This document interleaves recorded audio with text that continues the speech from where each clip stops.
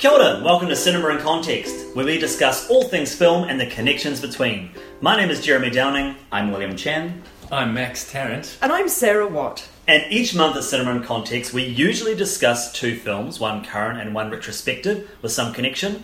However, at the end of the year, we like to change things up and appropriately talk about our top films for the year. Now this year, the way we're going to manage it is we're each going to go around and share with the rest of us our top 3 films for 2017 and have a little bit of a chat. So we'll start with Max, then Sarah, myself, and then finish with William. And it's worth noting that there are some films that have yet to come out in 2017 at the time of this recording.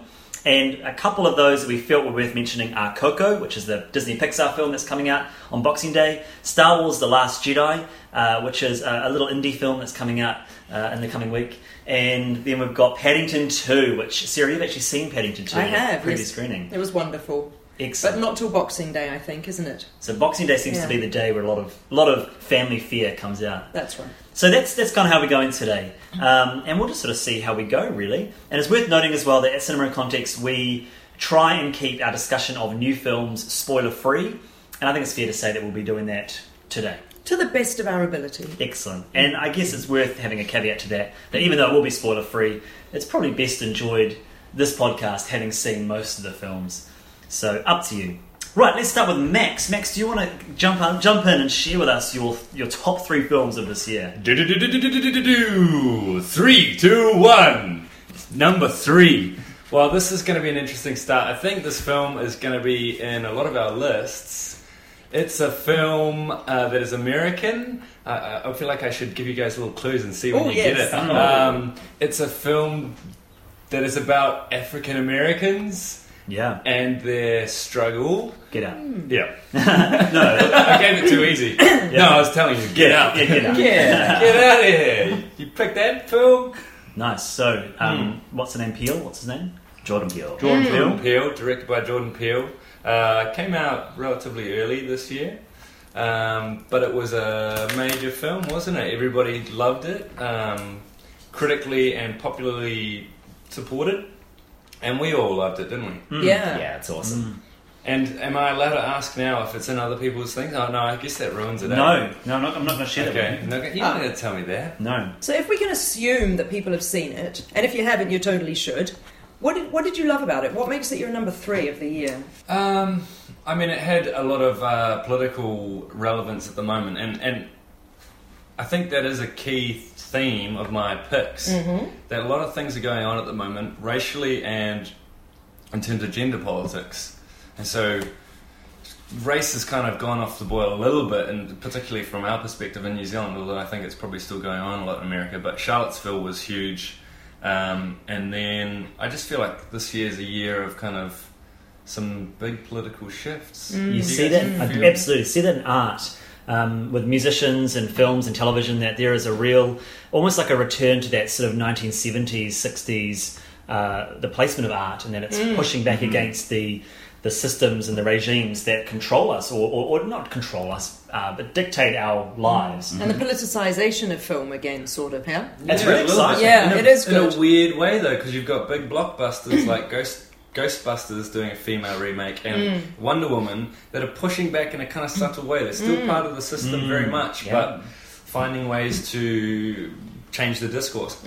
And they have changed the discourse, I think. Well, not on their own, but they've been part of a real shift, and now we've got things like Me Too, #MeToo. I think there's a connection there between what's going on in the pop culture world and what's going on in the, I don't know. And then you have the much more explicit things like Get Out, like Detroit, Yeah. and Handmaid's Tale, which, I mean, that's going straight out there. Yeah, and there was a big slew of African American films. Just trying to think of some of the I'm Not Your Negro that were, and documentaries and things like that. Call Me, there's one about a jazz musician, Call Me Melvin, I think it is, that have come out this year about race politics. Should we move on to number 2? Sure. Yeah, number 2. Am I going to get the same one every time? Probably not. Number 2 is The Killing of a Sacred Deer. Woo! I knew it. I have not seen this film. I so want to see it. I just didn't have time in the final week. Oh, you haven't seen it? No. Oh. I so wanted to see it. I realise I haven't written down the director's name. Yorgos Lanthimos. Thank you very much. And he was the director of The Lobster. Thank you, and Dogtooth. Dogtooth. This is amazing. The synchronization of our sharing Yeah. of knowledge. Well, we're just so knowledgeable, And aren't we're just so in That's tune, true. you know. Yeah. Podcast 21, I think, is our 21st birthday. Is it? Oh, there we go. We're growing up and we're synchronising a bit more. So, what are some of the reasons, Max? Well, This is your number 2 film. Well, this film is, as I said, it's beautiful. In some ways, it's quite simple. It just takes a great idea, but it pushes it to its logical limit. And it's just so tense the whole way through. You know, it starts with this problem, and it just builds up and builds up and builds up. And there's not any major different lines of thought that it takes you on. It's just this one idea that really works and is pushed to its limit. Oh, I like that. I haven't, as I said, I haven't seen it. I like when a film has a simple idea. So stark and simple in some ways. Were they? Because Nicole Kidman and Colin Farrell, they were in The Beguiled as well, weren't they? Oh, yes, they were. I haven't seen it yet. Right. They were, and I have. And she's had a great year because she's She's done good a lot at of really everything. good stuff. And Yeah. TV as well, she's had a big year. And it's a beautiful kind of portrait of withering society. The way that they act kind of and their domestic life is so kind of dry that it just has a beautiful effect of kind of feeling like society's dying. I think overall the whole thing's quite negative in that sense, But feel free to chime in. Is there anything? I will, in due yeah. course. Well, let's move on then. What's your number 1 film? And number 1 film is Da-da-da-da-da-da-da. The Square. Oh, I haven't seen that yet. Neither. And this is directed by Ruben Östlund. That is a Swedish director. It's Swedish film and Swedish subtitles. And I describe it as a tightly woven, darkly comic thriller drama with huge political overtones. He's the chap who did Force Majeure. That's Is right. that right? The Avalanche And this movie. film won Palme d'Or. Oh, wow. And it was also the opening night film of the New Zealand International Film Festival. That's right. And so there's kind of a connection here because both of these films are about a man with a lot of ego who kind of can't give up his power. It's called The Square because that is the title of a new exhibition that he's putting on, which is about a 10-foot square, which is where you can go and stand in it and you're safe. It's kind of considered a safe zone. But the whole thing's a big play on it. It's actually just this bullcrap idea that you can't have these kind of boundaries that would keep you safe. And it's a skewering of high art society as well. Oh, cool.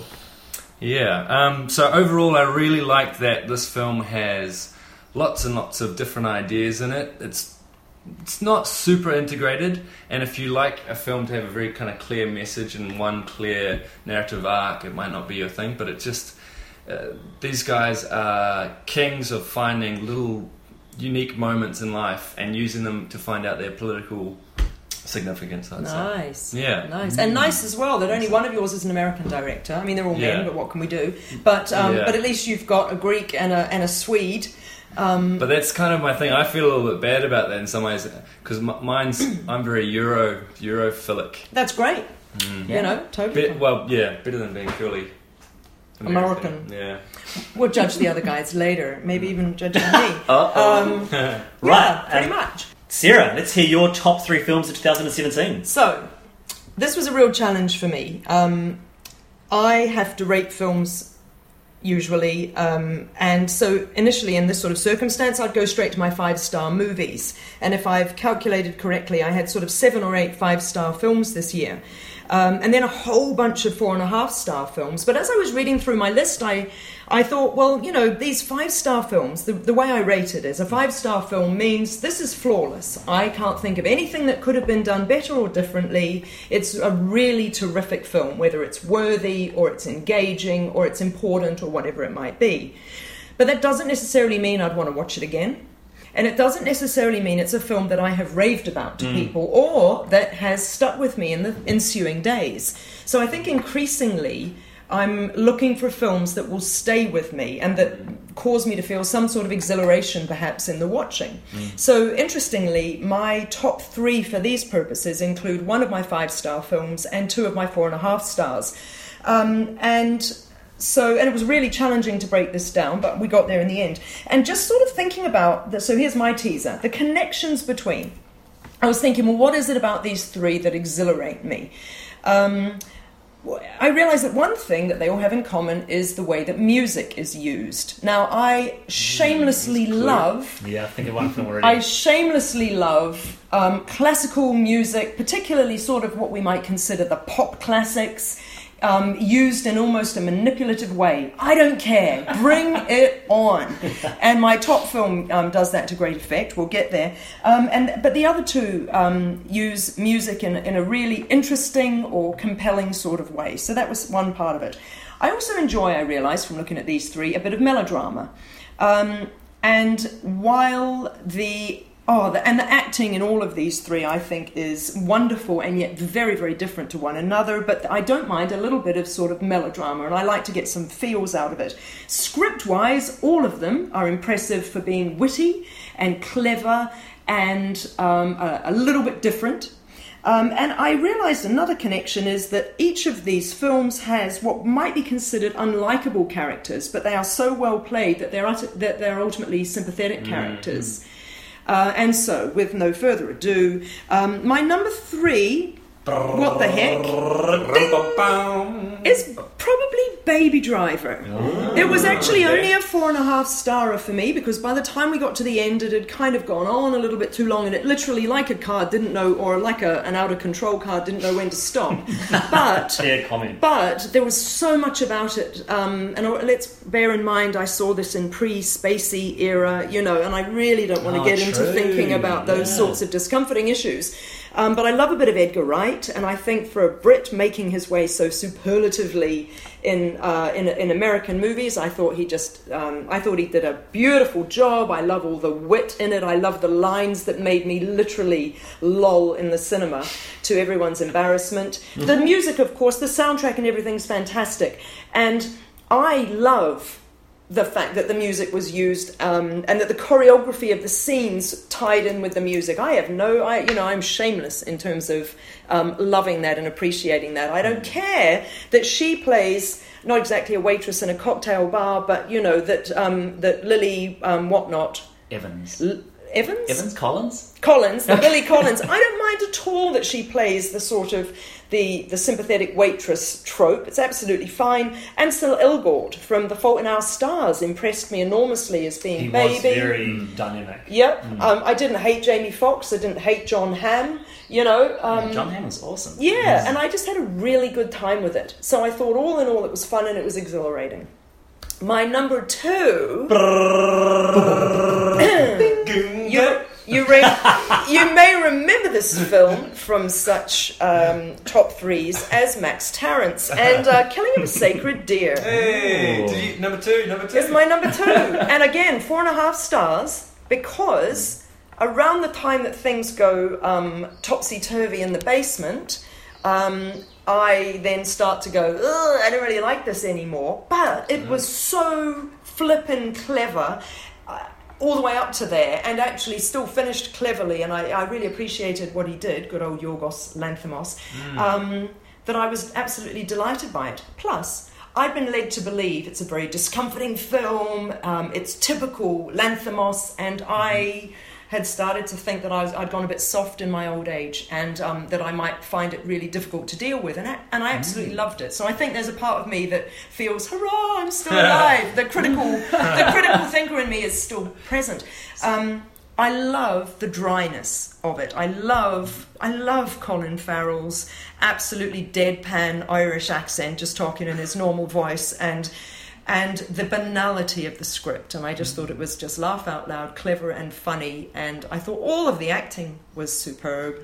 So not having seen it yet and really, really wanting to. Yeah. How would you guys rank it with The Lobster and Dogtooth? I've not seen Dogtooth. I really liked The Lobster, but I think for some reason, Killing of a Sacred Deer I liked more even than The Lobster. This, in some ways, it's like, obviously it's got his classic kind of way of doing things in terms of the humour, but it's quite the opposite in some ways because Lobster's kind of quite unstructured, and this film is very clearly structured. Cool. Very narrative. Yeah, that's right. Yeah. I like the fact that Nicole Kidman uses pretty much her Australian accent, I think.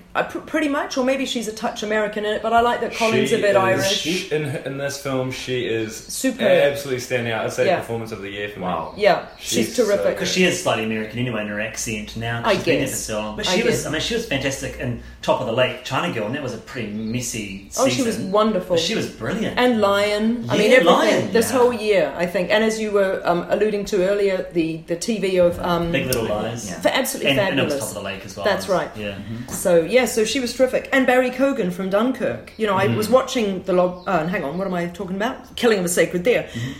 And I'm watching it and thinking, boy, this kid is really familiar. What have we seen him in before? And then was shocked to look him up because he's just the lad. Is he the lead in Dunkirk? No, he's just the lad in the fishing boat. Oh, right. So it's really quite a small role. The son or the one that comes along for the ride? The little freckly lad who comes along for the ride. Right, George. George, that's it. So anyway, Barry Keoghan was unbelievable in this, completely different. And for a young up-and-coming actor, kudos to him. And quite interesting kind of like use of magical realism in this film in some ways. Because there's something very unusual that happens with the powers of this boy. And yet it's kind of just brushed over. It's just like, that's just what's happening. It's just accepted, isn't it? He's got this power to kind of mess with the family. Yeah. I think that's another reason. But I love it. It's just, as a premise, it's beautiful. I think that's another reason this surprised me. Because I normally don't have a lot of truck for magical realism or anything that can't just be rationalised. And it's not that I'm a rationalist. It's just I like my drama realist. And you're absolutely right. The beautiful way that the film is handled is you just accept it and you just go along with it. And even then when things get a bit silly or a bit ludicrous, that's fine. So, nice. Number one. So my number one, golly, if I hadn't looked back through my list, I would have forgotten this film had even existed, which may say to you, well, how good can it be? But I went back over the list. This is I think it was a January release.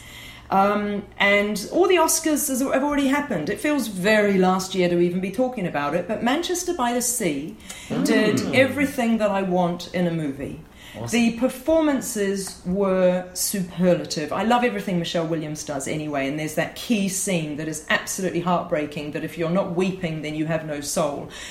Casey Affleck, again, somebody we've all gone a little bit sour on this year, but Casey Affleck, I just thought the difference between the flashbacks to him being the outgoing guy pre-tragedy and then the contemporary dad who suddenly has just sort of folded in on himself and was able to convey so much by doing and saying so little, I just thought was superb. And the music that I alluded to earlier was Albinoni's Adagio, which is one of my many most favourite pieces of music, and it was used over the flashback to the particular tragedy that the film revolves around, and there needed to be no dialogue at all, and we just watched and we just knew everything that was going on, and it was magically done. And kudos to Kenneth Lonergan for that, the scriptwriter and director, because it was a risk. I haven't read a whole lot about it, but I wonder whether people did think, oh, for crying out loud, you didn't need to manipulate us for that scene. It should have spoken for itself. But I loved that. Oh, nice. There's another film I haven't seen that is on the list. I thought it was absolutely terrific. So those are ostensibly my top three for the purposes of Cinema in Context's annual roundup. Over to you, Jeremy. Well, I really had to... I think I'm on a similar page to Sarah in that I had to really search deep within my soul about what films would I likely revisit in years to come. And it was films that I have... All three of them have issues.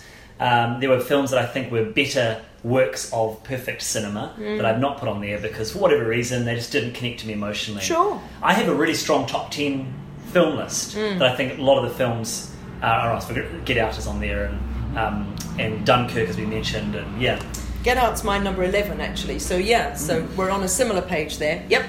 And I think about my top three, and they are all science fiction films. They're all sequels. Two of them like the 7th and 9th in the series, and they. I think I'll even look at my top 10. There's a mainstream thread, and I think that's just because I've been so full on this year that anything too abstract, apart from Twin Peaks, has been a bit too much for me to handle. So number 3, let's get straight into it. Is War for the Planet of the Apes. Oh my God! Which I think two of you have seen. Have you seen it? Yes. Yeah. Oh, right, okay. So, War for the Planet of the Apes, I was sitting there watching it thinking, this has got really strong connections to Apocalypse Now. And I was wondering how overt it was. You know, you've got the Kurtz-like character in Woody Harrelson, there's the culture of the apes kind of being decimated by war. And then there's the very explicit Ape-pocalypse Now drawn in the sewers near the end of the film. So Apocalypse Now is my second favourite film of all time. But for me it just worked. I really liked the series. It was a really surprising way to see it resolve. And I just still really like the idea of making the apes as the protagonists of this film. Thoughts, team? Oh, I have thoughts. Share. Oh no! As in, I have thoughts, but I'll talk about it. Okay. All I'll say about your Planet of the Apes is I said I'm not seeing that film over my dead body the minute that Woody Harrelson flashed up on screen, and I thought, perhaps wrongly, Jeremy, call me judgmental, but I thought this is absolutely going to be an obvious sort of anti-war kind of message, and I don't need it in my life. So there you go. Perhaps I'm wrong. So have you not seen it? No. Because I know you weren't as excited about it, Max, as I was. No, I really didn't enjoy it. I don't know. Maybe I need to see it again or something. But I found it. What did I say? I found it trying to be dramatic without necessarily having the substance to back it up, and like kind of all this. It reminds me of Game of Thrones sometimes. Sometimes I look at Game of Thrones and go, what they're doing is being dark and mysterious to make it feel like it's got drama when it doesn't necessarily have the tension and the drama that it's trying to say it has. Interesting. Fair point. It's kind of like that. Sorry, it's kind of like that quality that is so popular these days. Almost like a kind of epicness. It like goes back to like Batman: The Dark Knight, I think, where it's kind of like, this is so big and so deep and intense, and it's like, but actually, is it? I don't know. I didn't feel like... Fair point, and I will definitely take that with Game of Thrones, because I would agree. I think for me, what elevated it above just being a science fiction thriller blockbuster film was the humanity of the apes, the irony there, the fact that they were really close in terms of their characters. The characters were so strong, and there was this real sense of commentary about Syria and what's going on over in places where the Western world has kind of put their finger in the pie, and there's a lot of destruction of families and children, and there was a real clear sense of that in the film, with the children apes being separated from the adults and they're in cages. Yeah, and to be fair, I think maybe I did probably write it off before even getting to those kind of levels of Apocalypse Now and Syria and stuff. My number 2 film is Blade Runner 2049. Wow. And again, third favourite film of all time, Blade Runner. All 3 of my films have a connection to my top three films. So probably going to guess what number one is. And again, Blade Runner, I just, for me, that film worked, and for it to work as a sequel to one of the greatest films of all time was a feat in itself. I feel like we've kind of already talked Blade Runner pieces in our previous podcast. So should we just move on? Yeah. And then my number 1 film, which I watched it again the other night, and it's not a perfect film. It's got an issue of clashing of 2 different moods or styles, and it's also got a third act that is relatively by the numbers. But it is Alien Covenant. Hey. Alien is my favourite film, and to watch this 7th film, or 9th if you want to include the terrible Alien vs Predator films, kind of do something really strange and add in layers of futility and purpose and trying to play around with meaning and creation and all that sort of stuff, I found really fascinating. And the characters that Michael Fassbender plays in the same scene together often, for me, just was so outstanding. And that sequence in Alien Covenant, I talked about it when we did our mini-sode, that sequence that starts with the black smoky stuff going into the air, Yeah. and Yeah. it ends with the David character shooting a light gun. That sequence is phenomenal. And my flatmate I was watching with, he'd never seen anything to do with Alien. He didn't know the mythology of Alien. He jumped when the alien burst out of the chest. Oh, that's so delightful. And so to watch it with someone who was not familiar with this world was really thrilling. Any comments about Alien Covenant before we wrap up my top 3? It's funny. Like I really enjoyed it when I watched it, but I don't think it really stays, at least in my mind, stays at that level as time goes on. I think just because I ended up reading a lot of commentary and a lot of things, nitpicking it basically to pieces. What kind of things are they focused on? Oh, just character being inconsistent and really weird things that happen. I think the second act is where things start to go to custard before the third act kind of becomes more cohesive, at least. I think that's a fair point, and that kind of shift from the Alien tone to the Prometheus tone is both, I think, the weakest point of the film, but also one of the most strangest and most interesting parts. And you get that stage where David and Walter are playing a flute, and it's got all sorts of subtext going on in that scene. And it's gone a bit Hobbit by then as well with that music. That's awful, but otherwise good film. Yeah, cool. I think that's a pretty nice place to leave it. Alien Covenant, when it goes a bit Hobbit. William, would you like to finish us off and share your top 3 films of 2017? Alrighty, my number 3. Okay, so I have something written down for this. This year, I watched a somber, introspective throwback to 70s westerns, masquerading as a sci-fi action adventure, where a tired, graying hero needs to escort a small, mostly mute child, while paramilitary forces are in pursuit. The film is, I think, the 9th film in a storied franchise, and also an allegory that explores immigration, the Holocaust, and the never-ending cycle of violence. In the final act, the hero must make a critical decision, potentially at the cost of his own life, in order to ensure the survival of his people. And the film ends with a fragile hope for the future and overt Christian iconography.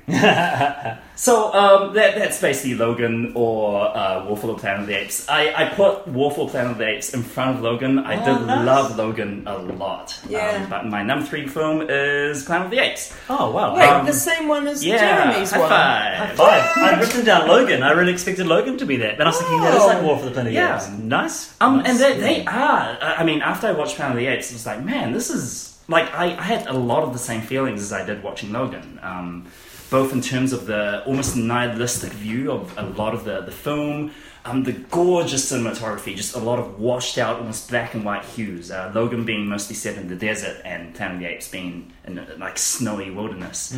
But yeah, a lot of things that you said, Jeremy, really ring true. I love the consistency of the characters throughout all 3 of these new Apes films. I love how you see like actual growth in characters, and Caesar as the main, the leader of the apes. He changes, and his view on what is right and what is moral and what is most important for himself, his family, and his people. It's awesome. And I mean, it shocks me to really think about it, in that they don't exist. They're CGI creations. But I think apart from 1 or 2 scenes, the avalanche scene, to name one, it never struck me for a second that these were not flesh and blood animals, or not just animals, but actors. I think they got especially the eyeballs. Man, those eyes, they look so real. And there's a real sense of futility and of there to be no sense for the future, for mankind to be self-destructive, and all these big themes. But in the middle of it, you have a very simple story about basically revenge, and about revenge begetting revenge, and how it all leads to I guess the main character of Caesar becoming something else to both himself and his people, which I thought really, was really beautiful. And actually, and another thing that is here is that there's an incredible sense of harking back to the old films without it feeling shoehorned in or fan service? Is that the phrase? Sure. So carry on. That's my number 3 film. Loved it. I guess with all my 3 films, it is very Hollywood heavy. So take of that what you will. My number 2 film. That's That's a pretty cool introduction. It's sort of 20th Century Fox kind of. Well, thank you for that fanfare for the Lego Batman movie. Oh my gosh! Lego Batman. You guys, I love this movie. Just to let our listeners know, we'll be taking auditions for a replacement early in the new year. You do you, William. You do. I just want to say, there's been no movie this year that I've seen more times, both in the cinemas and at home, than the Lego Batman movie. So better than Batman vs Superman. Oh, heck yeah! Better than Justice League. I think Is it come out yet? best Batman Yeah. movie since Dark Knight, and that's pretty simple. Dark Knight Rises, don't like it. It gave me some. I don't know. Have all of you guys seen it? I haven't seen it. Okay. Yeah. I know you guys. Jackson, Sarah, I like this though because I love Batman. Like the mythology of Batman, I am all over it. I wear the underwear and everything. And also I love the Lego movie. So yeah. Well, the Lego movie I loved when it came out, and that holds a very special place in my heart. And the Lego Batman movie, unfortunately, is not as good. It's not as clever, it's not as funny, and it's not as well written as the Lego movie. But it's still damn clever, and it's damn funny, and it's quite well scripted. I would say the story, even if you take aside all the meta stuff and all the comedy stuff, like it's a pretty good Batman story. And the Joker, he's a legitimate threat, and there's a legitimate character-based, I guess, story that needs to be completed for Batman to learn something about himself. And yeah, I like that stuff. It's simple, but it's good. It never kind of oversteps its welcome or its ambition, which is awesome. It also just, it's Robot Chicken, right? It's directed by Chris McKay, who was the director of a lot of Robot Chicken episodes. And you can just feel his love for the franchise running throughout the entire movie. Like it's a hodgepodge of Easter eggs, of real weird, like left field picks for villains and for story stuff, and tied up in this weird Lego world. I guess the Lego stuff, it doesn't really need to be in the movie, but I appreciate it because it makes everything almost like a child's playtime. It's neon colored. It's in your face. It's it doesn't really ever let go. Like the movie doesn't slow down. And the Lego would be the thing that ties it all together, right? Yes. Because otherwise you've got kind of like a Tarantinian sort of, I like this and I like that and I like this and I'm going to chuck it all in a movie and you're bloody going to watch it, Lego have done something phenomenal with that whole brand, and that it sort of started with the different computer games that came out, but they've created this whole 3 films, isn't there? There's the Ninjago one as well, which is not. It's okay. I can see that. But to create a whole brand where it's like we can pretty much grab from any of our partnered brands, throw it all together, and get away with it with a certain level of humor. I mean, it's pretty phenomenal. I'm sure they're raking in the dollars. Oh yeah. If they're not, whether they're Lego, and they're already flipping huge, aren't they? And so that is my number 2. I am so sorry, ladies and gentlemen. Don't apologise, William. My number 1 film. Valerian! No. Wait, how'd you know? Is it? No, it would have been if I had a stupid different lead. I thought it might have been. Yeah, I thought it might have been. Oh, I really enjoy Valerian, even though, man, Dane DeHaan is miscast. No, my top film is Dunkirk. Oh, nice. Some of you have already brought this up. I think it was just the right movie for me at that time. And that I love Christopher Nolan, but I have been disappointed by Christopher Nolan for his last couple of movies. I would agree with that. Yeah, just did not care for a lot of Interstellar, and then obviously Dark Knight Rises. I thought that was a better film than Interstellar. Oh yeah, same. I mean, Interstellar was a brilliant film with overstuffed pieces that needed to be culled. Yeah, sorry, culling. That's a good word. Yeah. And where I felt Dunkirk, it took.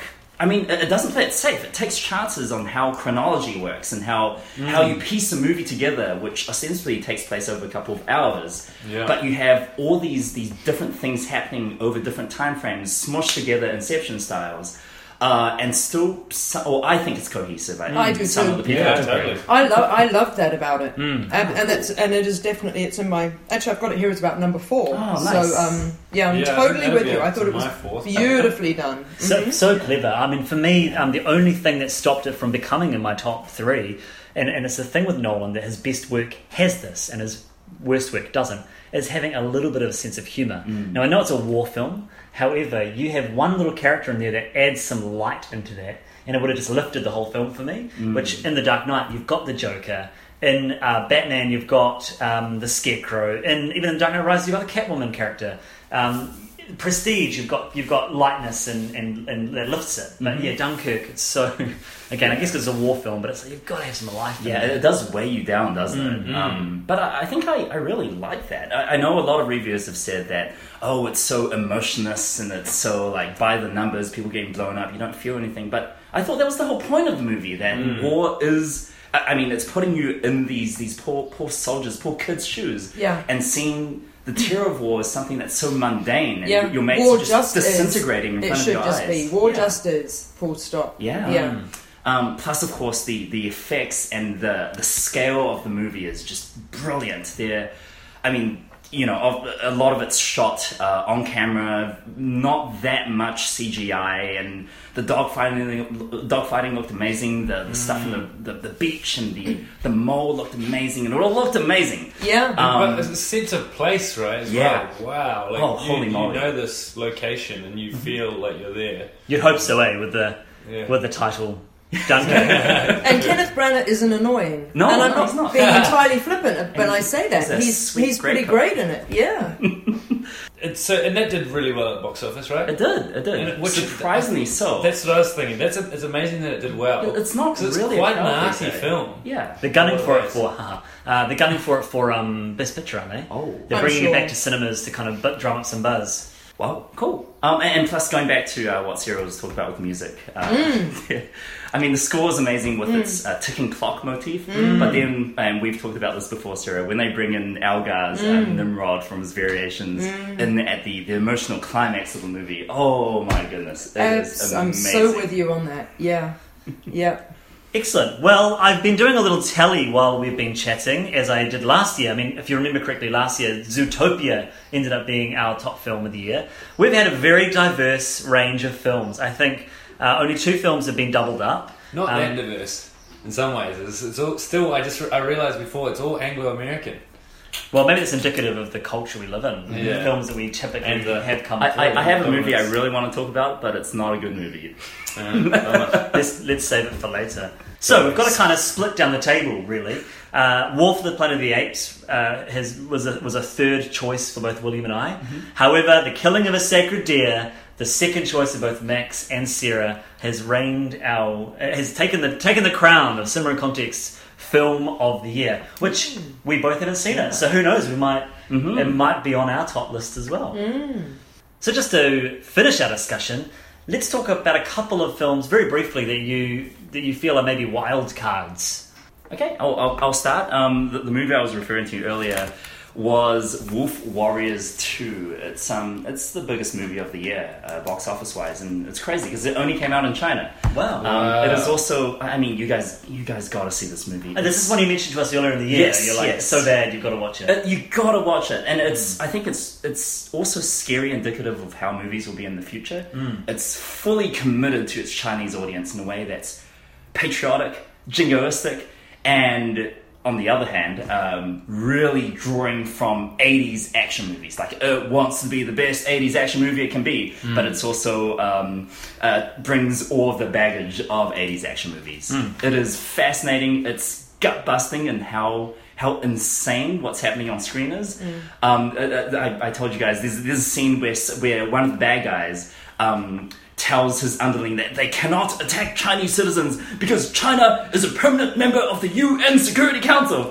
Flat out dialogue on screen. Wow. It's amazing. I haven't actually seen this yet, but I've been thinking a lot about Okja still. I should have got that before we came to this, because I think that could be in my top few, obviously knowing the director. From Mother.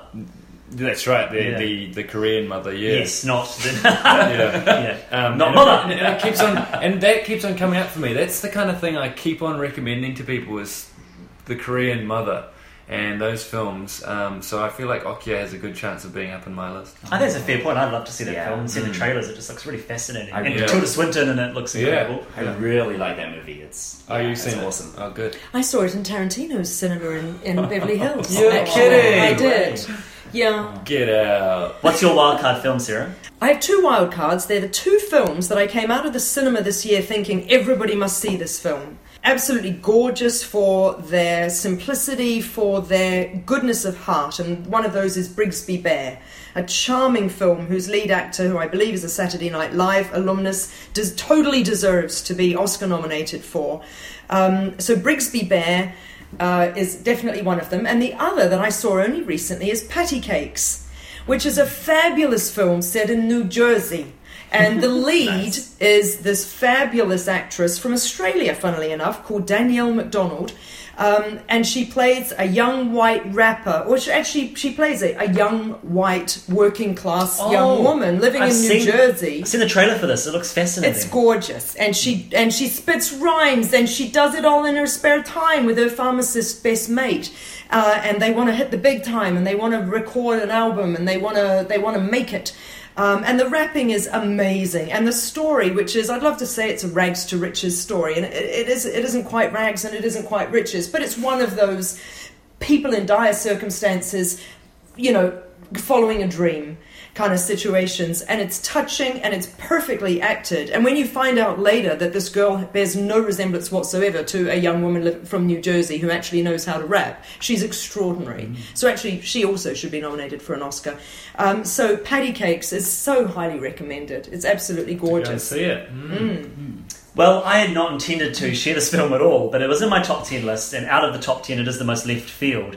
And as a big fan of this artist, it's very much a biased choice, but Sarah's seen it, so she may be able to temper it. And that is Gaga 5'2", which is the Netflix Lady Gaga documentary covering her, I guess, return to pop music after being disenfranchised with the breaking of her hip and her mistreatment by her management, and her kind of running away and doing jazz with Tony Bennett for 3 years. And it's a fascinating film, and it culminates with her doing the Super Bowl performance, which happened earlier in this year. It's cinema verte, and that there's no talking heads. There's a couple of moments of voiceover, but I believe they're all either her talking directly to camera in her environment or found footage. But as a fan, I loved it. But also, I've showed it to people who aren't fans, and they've really enjoyed seeing this very honest portrayal of a pop star who's kind of moved on from some of the pain of being thrust into the limelight. And talking about pain, a big part of the journey is her fibromyalgia, is that what it is? One of the psychosomatic affliction or disease where she has intense body pain, and kind of shining a light on that whole journey is fascinating as well. That's my wild card pick for 2017. Well, thank you for listening to another episode of Cinema in Context. If you enjoyed our podcast, then please share it with your film-loving friends. You can listen to Cinema in Context through SoundCloud or through Apple Podcasts. You can follow us on Facebook, Twitter, or YouTube, which are also great places to let us know what you think of this episode or give us suggestions for future films to discuss and compare. Look out for our next podcast in a month's time, which will be in the new year. And until then, ka kite anō.